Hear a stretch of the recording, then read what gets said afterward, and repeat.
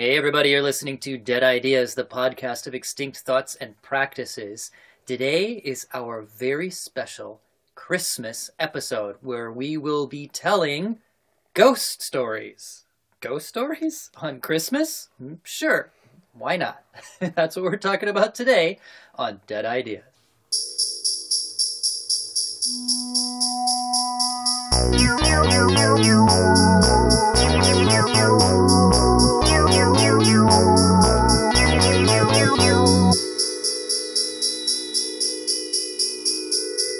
Hey, thanks for listening, everybody. The music we just heard was composed by Rachel Westhoff. The Ray stance to my Peter Venkman. And if you don't get that joke, go back and review your Ghostbusters. Ray was the true believer in ghosts, whereas Peter was the skeptic that was just in it for the lulz, basically. And that's basically Rachel and I, so there you go. But why are we talking about ghosts on Christmas? Well, we'll get to that in just a second, but first I want to say quickly that we have a special treat for you at the end of the show. We've been teasing you all month with our special holiday gift, an epic-length series for the coming year, and we're going to tease you just a little longer, but at the end of the show, you will get to open up your present and hear what it is that we have in store for you for our new series to kick off 2017. So stay tuned for that. Okay, I'm BT Newberg, but you can call me Brandon. With me today are my co-hosts for the day, Anna. I collect spores, mold, and fungus. Ooh, okay. And Nick. I can't wait to open this new podcast present. Is it like a little wrinkled ghost demon with a head like a ball of cloth that came out of a medieval manuscript? How often does that happen in your Christmas exchanges? Do you get homunculi for Christmas? Before we get started, we have a plug to do. Anna, what are we drinking today? Today we are drinking something from the Indeed Brewing Company. It's called Old Friend Winter Warmer Ale. And I've got to say, it's really pleasant. It's kind of nice. It's toasty. It's just a nice little winter ale. And Indeed is from Minneapolis, I think, right? Yeah, kind of close by our house. house. Also sort of halfway between our houses, basically. Yeah. Good. We're doxing everybody. Mm-hmm. Excellent. So, why are we talking about ghosts on Christmas? Well, I'm going to kick that question over to Nick because this was his idea. Nick, what is up with this episode? Well, I feel a little bad about this because as a benighted ugly American, I don't really know how dead an idea this actually is. It was really a surprise for me coming from American Christmas traditions to find out that in the 19th and turn of the 20th century, apparently telling ghost stories was the thing on British Christmas. British Christmas? Yes. Okay. And that might still be a pretty lively tradition in Britain. I'm not really sure. I know the most famous Christmas ghost storyteller is someone named M.R. James, who's usually considered to be the greatest practitioner of the ghost story of all time, pretty much. He was H.P. Lovecraft's favorite author. Except he was good, unlike most of H.P. Lovecraft, in actually managing... No, seriously, in actually managing to sustain... A lot better, a really good, creepy story. Okay. No, but it makes me think I figured everyone on the internet loves Lovecraft, it would be a hook that people would understand. Yeah. But it makes me think of Dickens' A Christmas Story had ghosts. Yeah, I was actually doing some research on this, because I was trying to figure out how far back a tradition this is, and it seems like Dickens might have basically just invented it. He might have invented it. Okay. So much other Christmas stuff. Yeah, there's a lot of talk that basically Christmas as modern Americans and English people know it was basically just came straight out of Dickens. So Dickens was himself the ghost of Christmas future. Pretty much. Whoa. Okay. So I don't know if ghost stories on Christmas per se were just because of the huge popularity of the biggest Christmas thing ever, the Dickens Christmas Carol. And here are a bunch of other Christmas ghost stories too, actually. I have a big hardcover book of all of them that's about 3 inches thick that I've never read. From the British humorist Jerome K. Jerome, in an anthology that he made of Christmas ghost stories called Told After Supper in 1891. Whenever 5 or 6 English-speaking people meet round a fire on Christmas Eve, they start telling each other ghost stories. Nothing satisfies us on Christmas Eve but to hear each other tell authentic anecdotes about specters. Oh, okay. So, well, there we go. Okay, well, we'll call that a tradition. So, listeners, we are going to do this episode according to a certain format that actually comes not from England, but from Japan, from the Edo period of Japan, when ghost stories were all the rage. This is something called Hyaku Monogatari Kaidankai. And hyaku means 100. Monogatari means story. And kaidankai means ghost story. But when you actually look at the Chinese characters, it's more like ghost meeting. So I translated it creatively like the meeting of 100 ghosts. And here's how it works. So you sit around in a circle, and you light a candle and place it in front of you. And then you each tell ghost stories in turn, going around the circle. And when you finish your ghost story, you extinguish your candle. So one by one, as the stories are told, the candles are going out and the room is getting dimmer and dimmer until the last person is telling their story and you're in near complete total darkness. And when it finishes... Take that, creepypasta. Yeah, that's creepy. So we've got our candles. I'm going to light them now. Later people can sample this part and be like, this is the sound of a candle lighting. Exactly. Okay, so we're each going to tell a story until it is totally dark. Well, the ghost story that I found an actual ghost story that was also a Christmas story, was from Sweden. So I'm going to start by just giving a little bit of Swedish Christmas context from this, or Scandinavian Christmas context. Okay. In the Scandinavian countries, simple folk have a vivid sense of the nearness of the supernatural on Christmas Eve. On Yule night, no one should go out, for he may meet uncanny beings of all kinds. In Sweden, the trolls are believed to celebrate Christmas Eve with dancing and revelry. So trolls celebrate Christmas too. Trolls celebrate Christmas. With doxing. Sorry. On the heaths, witches and little trolls ride, one on a wolf, another on a broom or a shovel, to their assemblies, where they dance under their stones. In the mount are then to be heard mirth and music, dancing and drinking. On Christmas morn, during the time between cock-crowing and daybreak, it is highly dangerous to go abroad. Because you have, like, drunken hungover trolls coming home from their parties, I guess. From Christmas parties. Yes. It sounds like an office party or two that I've on wolves and shovels with witches. Christmas Eve is also in Scandinavian folk belief the time when the dead revisit their old homes, as on All Souls' Eve in Roman Catholic lands. The living prepare for their coming with mingled dread and desire to make them welcome. When the Christmas Eve festivities are over and everyone has gone to rest, the parlor is left tidy and adorned, with a great fire burning, candles lighted, and the table covered with a festive cloth, and plentifully spread with food, and a jug of Yule ale ready. Sometimes before going to bed, people wipe the chairs clean with a clean white towel. In the morning they are wiped again, and if earth is found, some kinsman fresh from the grave has sat there. What? So like a zombie kinsman? Yeah, pretty much. Most of the Scandinavian ghost stories that I've ever heard, folklore ones, are very, very literal, as in, like, it's the Walking Dead. It's corpses roaming around. It comes up in sagas and stuff all the time. Ooh, like it already. So, yeah, there's going to be a little bit of that here. Okay. Consideration for the dead even leads people to prepare a warm bath in the belief that, like living folks, their kinsmen will want to wash before their festal meal. It doesn't say anything about if you check if the tub is muddy from there. Or if they left anything behind. Yeah. There's a toe in the lint trap. Or again, beds were made for them while the living slept on straw for that night. So you could just have your dead zombie relative sleep in your bed, or else... I don't know what they do if you don't do that stuff. That's kind of the unspoken subtext here. I think I'd change my sheets after that. I think I'd burn those sheets. Nor is it always consciously the dead from these preparations are made. Sometimes they are said to be trolls, and sometimes even for the Savior and his angels. So, or your zombie relatives, or trolls. Could either be zombie relatives, could be zombies, could be trolls, could be angels. Whatever. And either way, you don't want them knocking around. You're sleeping on the ground, that's the takeaway. So what do you think, like, the Savior and his angels leave behind, if your zombie relatives just leave behind grave cloths? Or grave dirt? What do you check for there? Yeah. I don't know. Trumpets? Pins. Yeah. Pins? White pins. Angels dancing on a pin. Okay. In one part of Norway, it used to be believed that on Christmas Eve, at rare intervals, the Old Norse gods made war on Christians, coming down from the mountains with great blasts of wind and wild shouts, and carrying off any human being who might be about. I don't know why they did this on Christmas particularly, but in one place... Well, if they were pagans at the time, they didn't celebrate Christmas, so... No, this is from the 19th century. So they're projecting it back anachronistically. Huh. It's actually saying, what it's actually saying is in the 19th century there were Norwegian peasants that thought that you had to watch out on Christmas Eve from Thor coming down from the mountains and kidnapping you. Oh.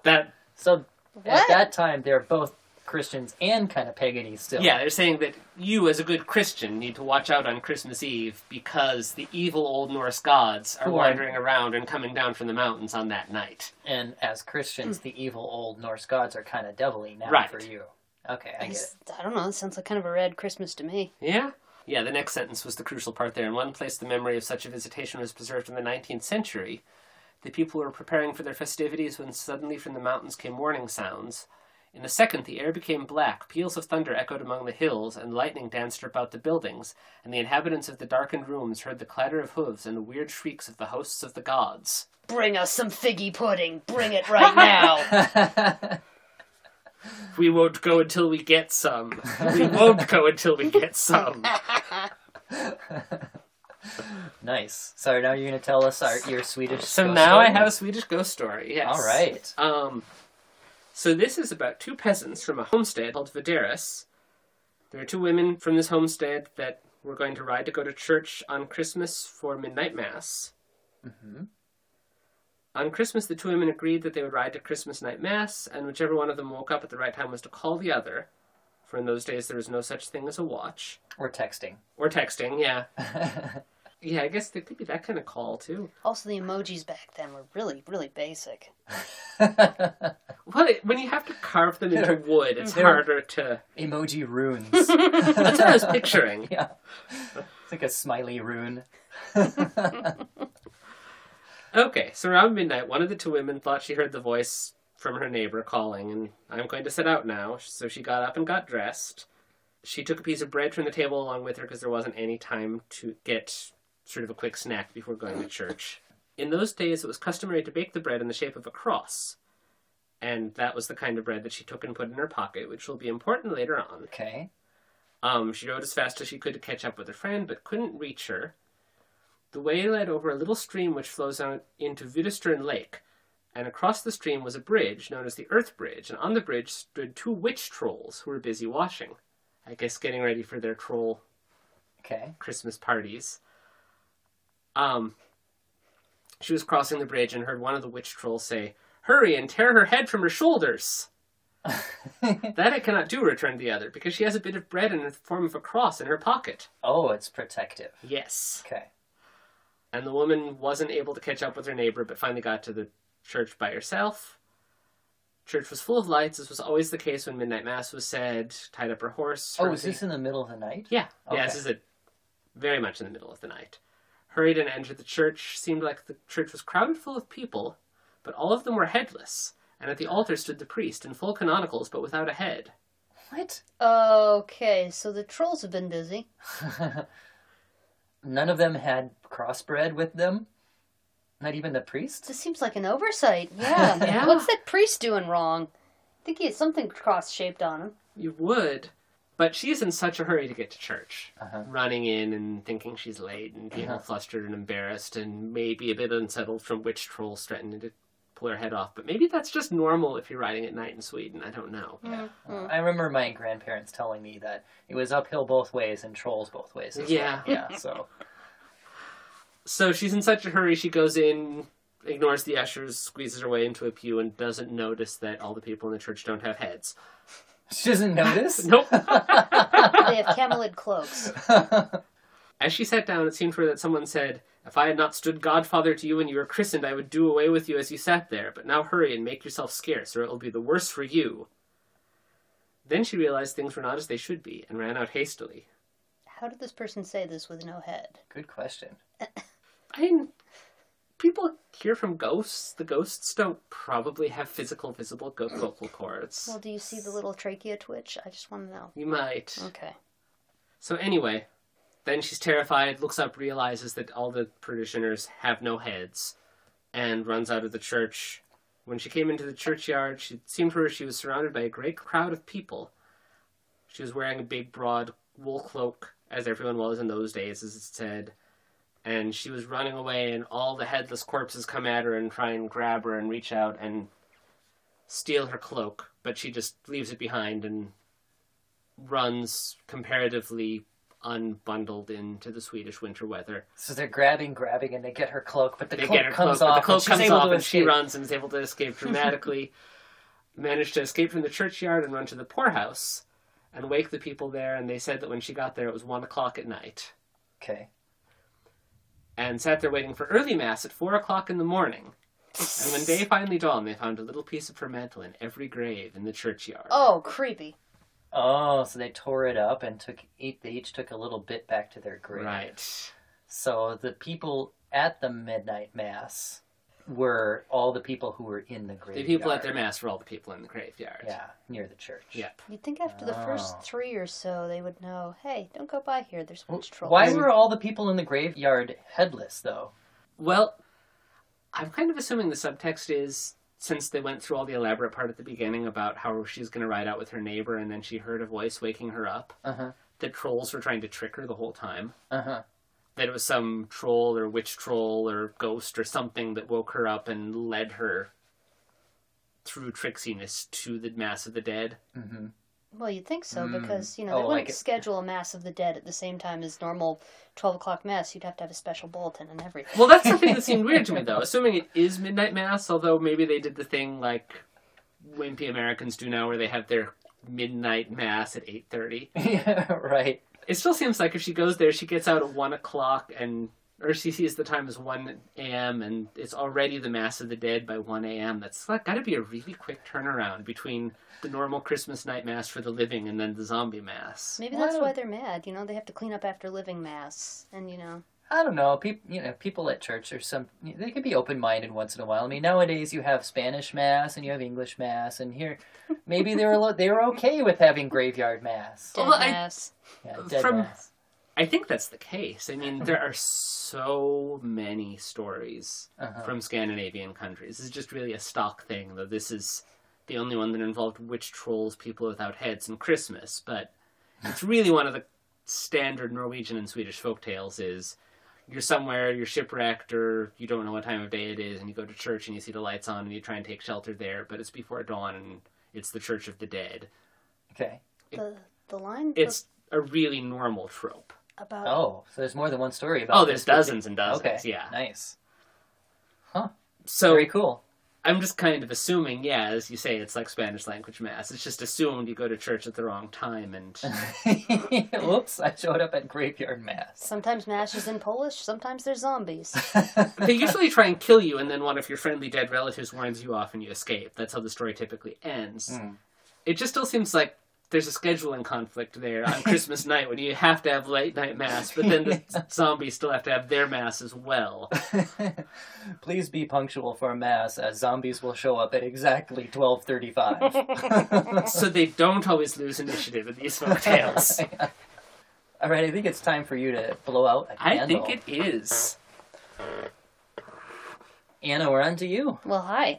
So when I was looking for a ghost story, I came across some really interesting accounts. Back in the 1930s, during the Great Depression, the WPA, which stands for Works Progress Administration, did a lot of folklore research as part of their whole general jumpstart economy, give people jobs things. And one of them one of their projects that was going to get collected together into a major folklore anthology that never quite panned out, was they sent a bunch of people to get recordings and anecdotes from people who lived in Appalachian Mountains around Virginia. And which, for any non-American listeners, this is kind of like deep backwoods country. Yeah, deep, dark hollers. Yeah, sort of the classic deep backwoods country. Yeah. A lot of people who are descended from Scots-Irish people who came, back when the country was being settled, and basically came with a whole passel of old world traditions and beliefs, a lot of which corroborate with stuff that we've covered in earlier episodes of Dead Ideas, actually. Okay, so this story is actually one of those collected ones. It was originally told to Emery L. Hamilton of Wise, Virginia, by Mrs. Belle Kilgore in April... Kilgore? Kilgore! Good old Scottish name. It's a good Scots name.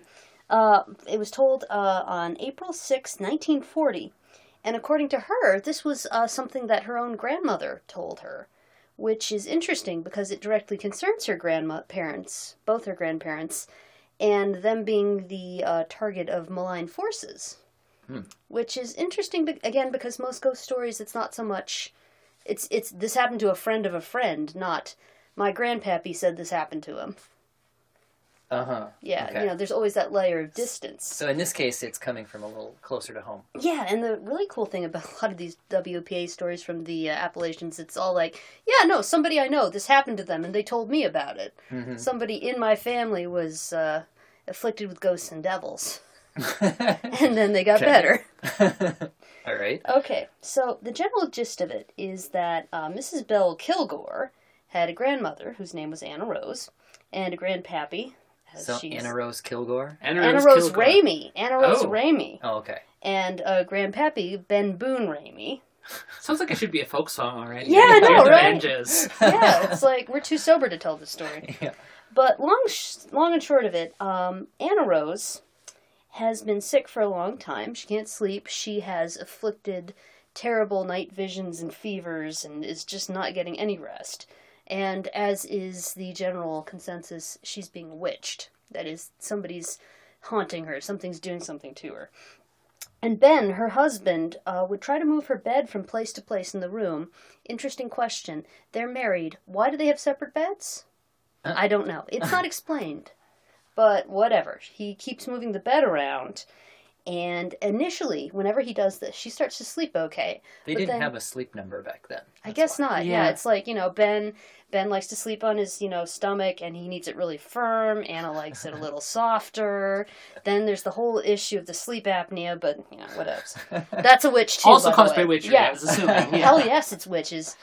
So, at any rate, the long and the short of it is... So the CPAP machine is just a big exorcism thing? Yeah, and, you also have to put, like, is a bunch one of those tinctures. ritual masks that you... Yeah, and then, you string it up from the rafters, and there's an oxtail involved somewhere. But Okay. At any rate, Anna is not getting any sleep, at least not after the first night. She's not getting any of anything if they're sleeping in separate beds. Yeah, I know, right? It's like, yeah, there's a lot of... Well, would you want to get anything from a grandpappy? They're married. They're... Oh, never mind. At any rate, the long and the short of it is Anna Rose initially gets sleep every time they move the bed, but then it just keeps happening. And, something is deviling her in her sleep. And finally, Ben, her husband's like, well, okay, you know what? We've established the problems where you're sleeping. So what he does is he says, I'm going to take your bed, and I'm going to sleep there with a hammer and see what happens. And she's like, I don't think that's a great idea. No, something malign is happening. And he's stubborn. He's like, nope. Sleeping here with a hammer. It's like, I'm going to fix it with a hammer. A real do-it-yourselfer ghost hunter. And she's like, honey, we should call in a professional. It's not a good idea. We need a contractor. But... Honey, Hammer of the Witches is not literal. You know that? Well, when all you have is a hammer, everything looks like a... witch. So he goes to sleep after putting Anna in his bed and going into his. And Ben's just drifting off. And then after a while, he gets a feeling something's watching him, that he's not alone. He opens his eyes, and there's something terrifying looking at him. It's this twisted, hideous hag, and it's looking at him with a horrible frown, and it's grabbed his hammer. It has its hammer in its hand, and it looks like it's going to just draw back and whack his brains out. Do they have a ghostly tug of war going on right now, then? Well, that's about to happen, actually. What happens is he lunges out of bed, and he manages to smack the hammer out of the hag's hand. And she starts to turn to run because, this was an unexpected chain of events. He grabs that hammer and he throws it at the witch. Never seen a ghost be like, I'm out of here. Yeah. This is an interesting turn of events. And the really interesting thing is he doesn't actually hit the witch with this initial throw. What happens is it bounces off the wall and hits the witch in the shin. Ricochet? Ooh, ricochet. Yeah, he manages to get a ricochet. This is like the Captain America of the Appalachians. Yeah, exactly. So it's like Captain America and Thor together. Yeah. Yeah, well. All right, I'm going to throw a hammer at the witch. Okay, roll the hit. Critical! Hit! And it's amazing. It hits her on the heel, actually. Okay. And sparks fly. Ooh. From where it hits her. And this has an immediate effect. The witch gets smaller and smaller and smaller and retracts and becomes just a puff of something that goes through a keyhole. Huh? And she escapes. The physics of witches. Yeah, it's not quite Benedante level there, I guess. But so the next morning, Ben or Grandpappy, depending on who's telling the story, has to go over and work in the groves over in his fields, because witches know the work needs to get done. But before he leaves, since he has an inkling into the inside of how witches work, he tells his family that if anybody comes to borrow anything, the answer is no. You can't let a witch borrow anything of yours, even if it's just through a proxy of a family member, because they'll gain your power, and you won't be able to resist anything they do to you. They need something of yours to kind of, Yeah. Okay. Yeah. And not too long after he's gotten out of sight and he's, away, then a young person whose mother is Kate Keene, who's a local person of ill repute, ends up coming over to the cabin, and she asks to borrow some liniment, which is, sort of an ointment that you put on... your bruised heel. Your bruised heel, yeah. She says that a horse had kicked her mother on the leg, and it was swollen, and she wasn't doing too well. I'm going to quote directly from the text. Now, my mammy was just a little girl, but she told that young'un she couldn't borrow nothing from her, and for her to git. Sorry, this was written in dialect. Then the young'un started bawling, and she said, Theany, how can you refuse me a little thing like some liniment when my mammy's a-dying? It just might happen sometime to your mammy, then the shoe would be on the other foot. And my mammy blurted out, Look here, my mammy's in a worse fix than yours are in now, and it's your mammy's fault. Now you make treks up that road or I'll sick the dogs on you. Which, Okay, and this happens all through the day. Basically, members of the Keene family would come and try to borrow something. Not Kate herself, interestingly enough. Her husband, her old man, comes to ask for a bit of pine tar salve. He asks for a rag. Again, the theme is her legs hurt. Uh-huh. And it's all apparently, quote-unquote, busted to pieces, and her whole leg had swole plumb up to her thigh. Wow. And So, I guess it knocked some sparks out and some other stuff as well. And the theme is also that she's really in a bad way because it doesn't look like she's going to live until sundown. Uh-huh. So obviously some sort of witchery went bad, or at least that's the subtext. And despite all of this begging, Anna Rose, who's now figured out that something's afoot, will not let them borrow anything. Something's afoot? Yeah, foot. A heel. Yeah. Har, har, har. She will not let them have anything, no matter how small. And it's gotten really desperate because at this point, again, Kate's husband, the witch's husband, or presumed witch's husband, is basically flat out offering anything.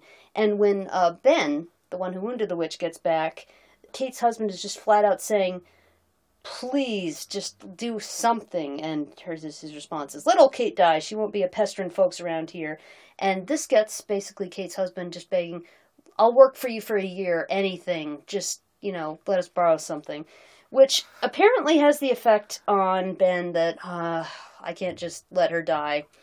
So there's still a sense of hospitality even in those times, yeah. Yeah, still a sense of obligation. Obligation to neighbors. Even if they are trying to kill, or haunt your wife for no readily apparent reason.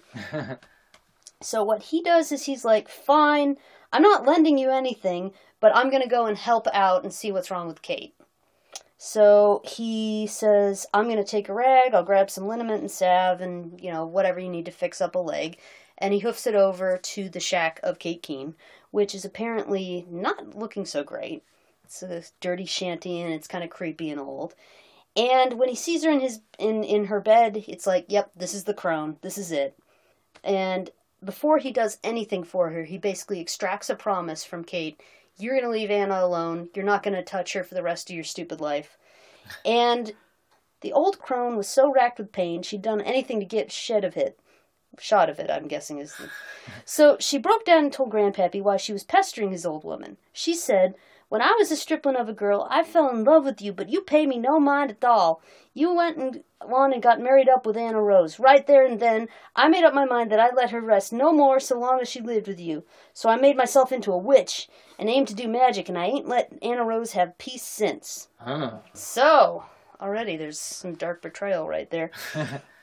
So he fixes up Kate with liniment and, basically binds up her leg. And he said, You're fine now. But she says, nope, because I just told you I was a witch. And unfortunately, the devil is not down with that. When I made his deal with the devil, I was told that if I confessed to being a witch, I'd be dead 3 months from now. And when that time comes, I need you to come and lay me out. And don't let anybody take off my black dress that I always wear. I need to be buried in it. She's Don't a let goth them witch, undress too. it. Well, yeah, pretty much. She's, all the cursing, all the pettiness. all the stuff with blood and whatnot. And she says, I'm going to die 3 months after I told you about being a witch, just before sunset, and I'll sweat blood until I die. Okay. Merry Christmas. Yeah. So she makes Ben promise he's not going to tell anyone. And that, when it's her time, he's going to come to lay her out and bury him and just, be with her while she dies. And he's like, yeah, I'm not going to undress you. You'll get buried in the black dress. That's fine. So 3 months the day after this, there was a huge thunderstorm full of lightning. And Kate basically sends one of her kids over to get Ben. And he hurries over to the shanty. And she's looking terrible. And she's sweating. And she's sweating blood? Well, that's interesting. The quote is, she started a-sweating and they wiped it off with a towel. The sweat was pink and then red. Yeah. Just as the thunder and lightning stopped, she stretched out on the bed and slipped away. And that was it. She died, and she's buried in her black dress. No one took it off.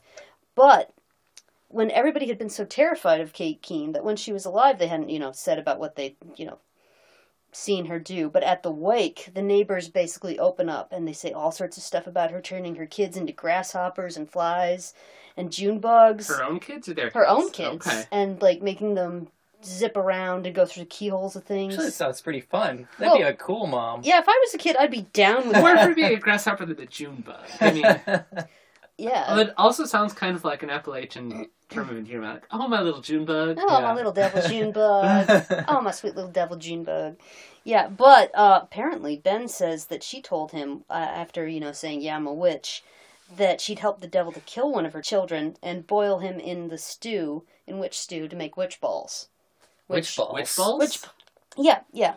Witch balls, from when I was reading through the sources, it's just sort of these, compact little cornmeal's involved and a bunch of curses, and it's just something you can hurl at somebody, and it's not exactly tangible, but it will leave a bruise, and it can kill somebody invisibly without marks, or with subtle marks that only people in the know what to look for. So it's a really badly made cookie that's so dense, it's like throwing a shot put. That seems to be the subtext, yeah. I really want there to be a cookbook named Cornmeal's Involved and Some Curses, too. Yeah. Well, it's coming out next year. I just have to get it all together.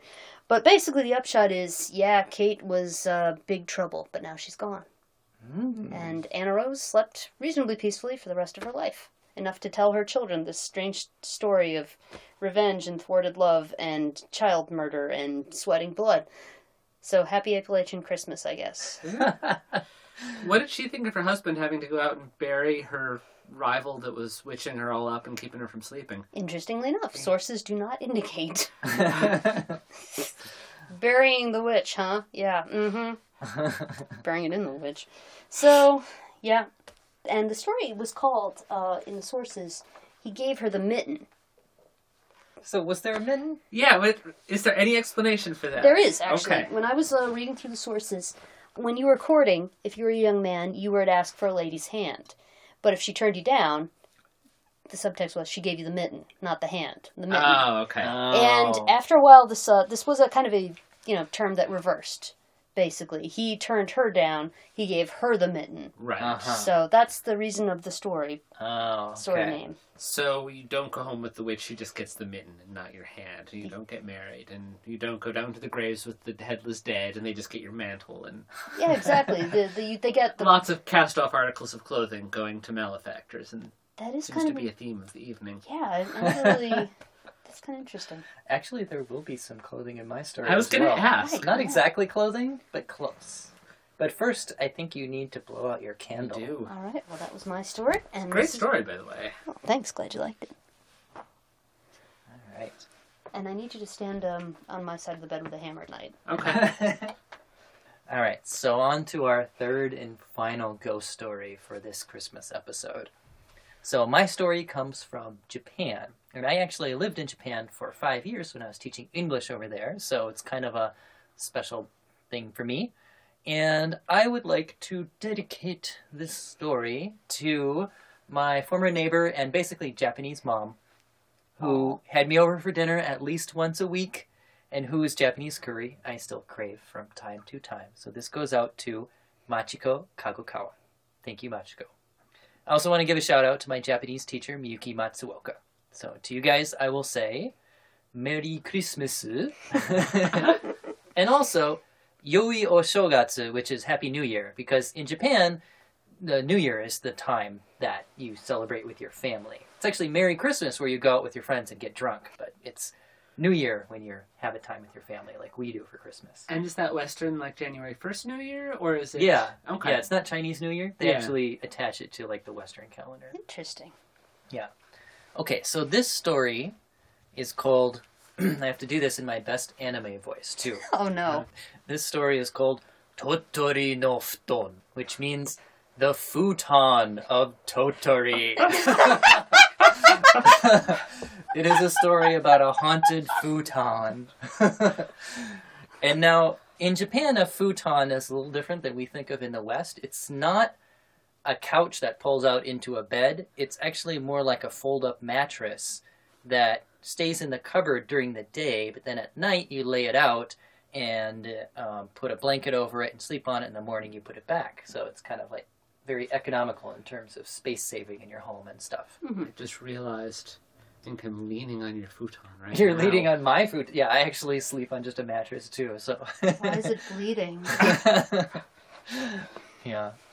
Okay, so this story comes from a collection of Japanese stories by Lafcadio Hearn from 1894, Glimpses of Unfamiliar Japan, Volume 2.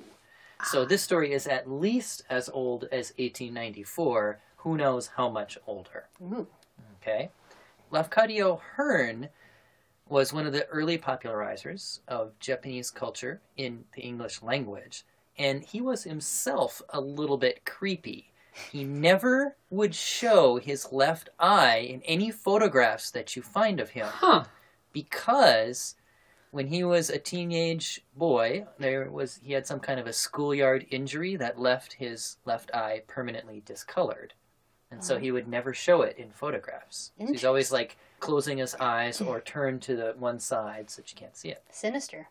He also had severe myopia, so he went around with a magnifying glass to read things close up and a pocket telescope to look at things that was more than just a short distance away. So kind of an unusual character. Yeah. Yeah. Putting it mildly. Yeah. Okay, so on to the story.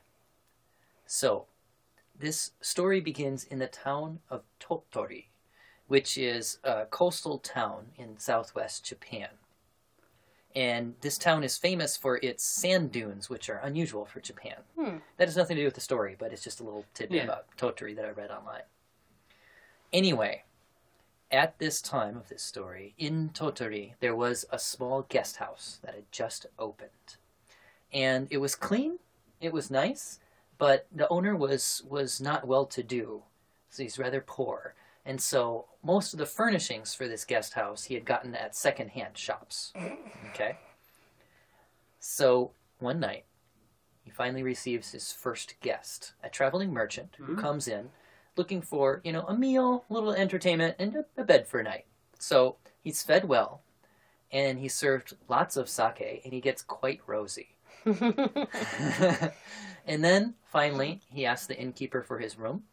And so the innkeeper takes him up the stairs to his room, lays out the futon for him, puts a blanket over it, and then basically the merchant, who's just had all this sake, just kind of collapses onto the futon, basically. And the innkeeper is like, "Oyasumi nasai," which is good night, and then closes the door and, goes down the stairs and lets him be. And by this time, he's already like, he's just, yeah. But the merchant wakes in the middle of the night. He's woken up by the sound of children's voices. He hears two voices. The first voice says, "Oni-san, somukoro," which means, "Older brother, aren't you cold?" And then the second voice says, "Omae, somukoro," which means, "Younger brother, aren't you cold?" And he figures, like, there's paper walls and things, so maybe kids outside, or maybe, they don't have the same sense of privacy back then, so maybe the kids have even wandered into his room, so he's like, "Get out of here," basically. Just, like, throws something and goes back to sleep. But he's woken up again by the same voices. "Oni-san, somukoro, omae, somukoro." And And he's like, okay, this is getting weird, right? So he lights a candle, and he looks all around. There's no one there. It's just him. And he looks in the cupboards.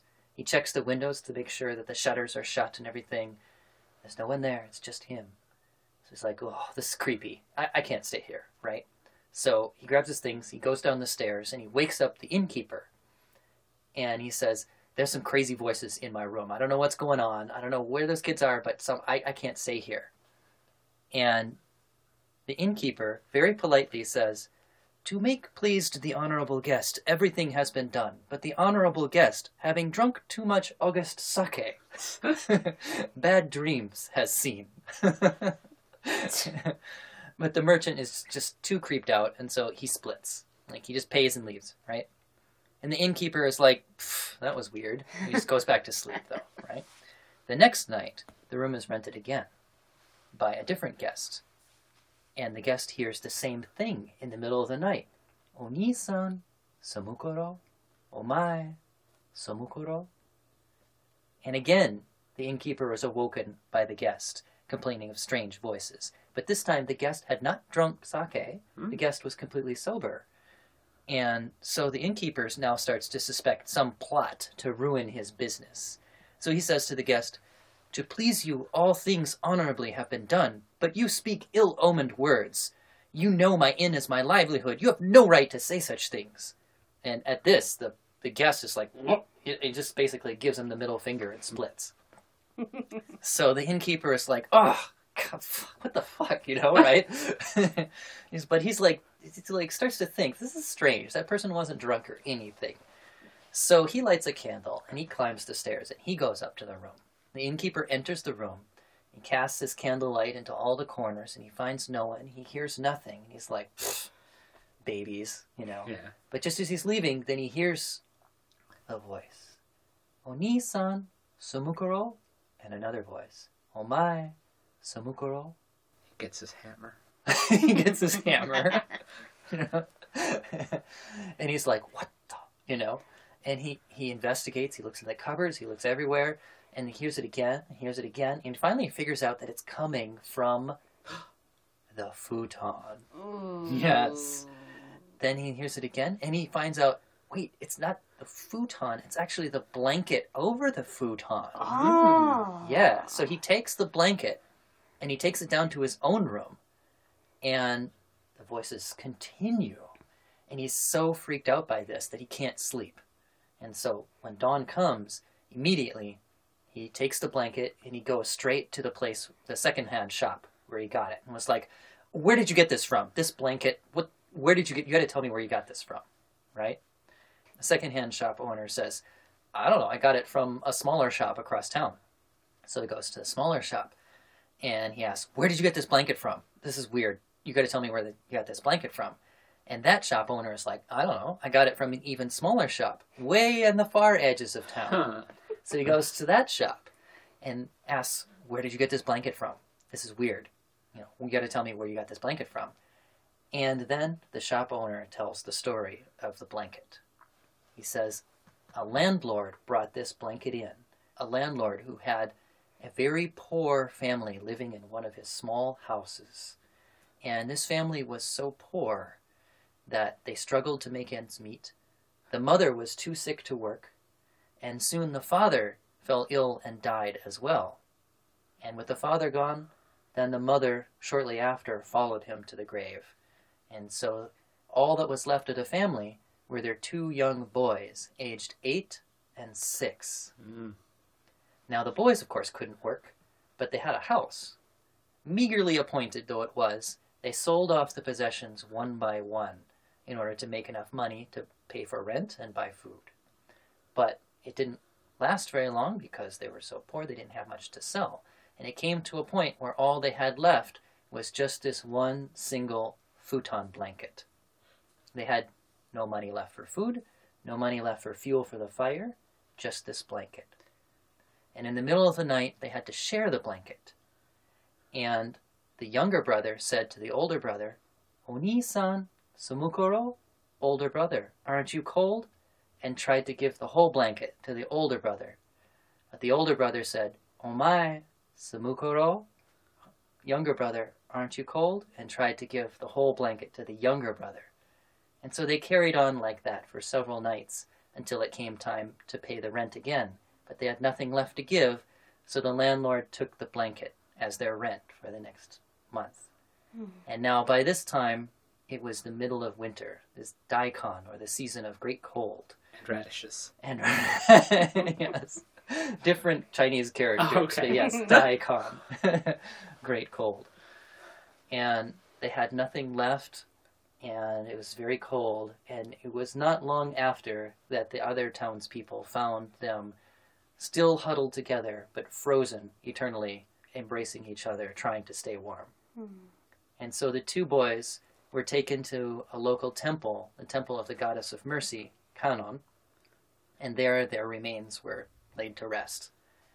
And hearing this whole story, the innkeeper immediately took the blanket and went to that temple, the temple of Kannon, and had the priests there say a prayer over the blanket.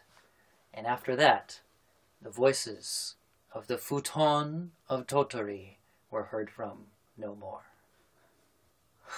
Kind of Dickensian. Yeah, children freezing to death in winter is her little match girl. Yeah. Yeah, I thought it also had kind of a Gift of the Magi kind of flair, too, so it was kind of Christmas appropriate. Definitely. Kind of a grim piece of social commentary, though, that this 8-year-old kid can keep on selling off all his possessions in a comparatively small town, and no one thinks... Yeah. Well, the other thing that they said about it, I think it was mentioned in the story that they were strangers in the town. Oh, okay. And so they didn't have any kin or friends. No social network to... Yeah. The other moral, if you buy clothes from a secondhand store, always make sure you wash them before you wear them. If you buy furnishings, maybe get them exercised. Get them exercised, yes. You might get ghosts, you might get bed bugs. Either way. All right. I think the time has come to blow out the final candle. No, we'll be in the dark. Almost. Complete darkness.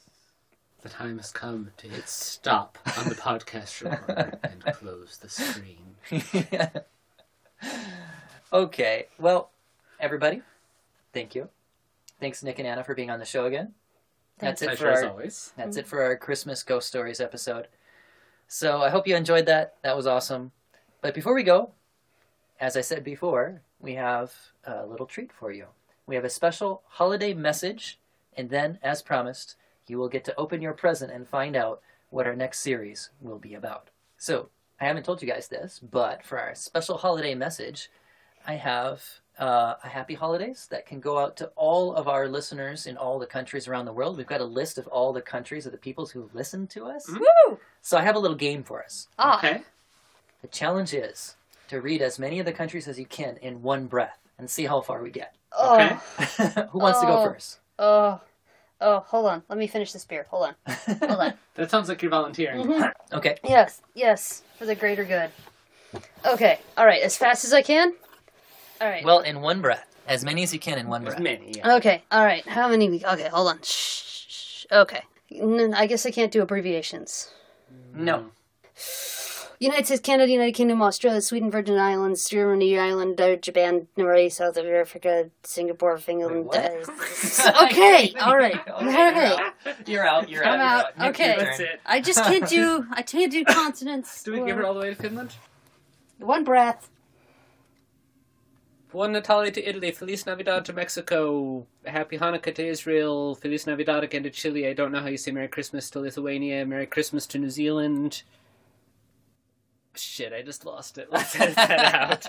I literally just navigated away from the page trying we weren't to go just down. saying. We weren't just saying the names of the countries that listen to us. We were just wishing them all happy Christmas. I was Well, no, I was giving myself a yeah, handicap here. I'll do it straight. All right. We'll have to edit that out anyway. No, keep it in. You said that was great. I had plenty more breath in me, though. It was just I couldn't figure out how to navigate the iMac. Oh, see, it's hard, isn't it? Just need to go like this. Two Okay. fingers. Wait, okay. Listeners in Denmark? Cool. Yeah. Oh my God, we have more listeners under All that. right.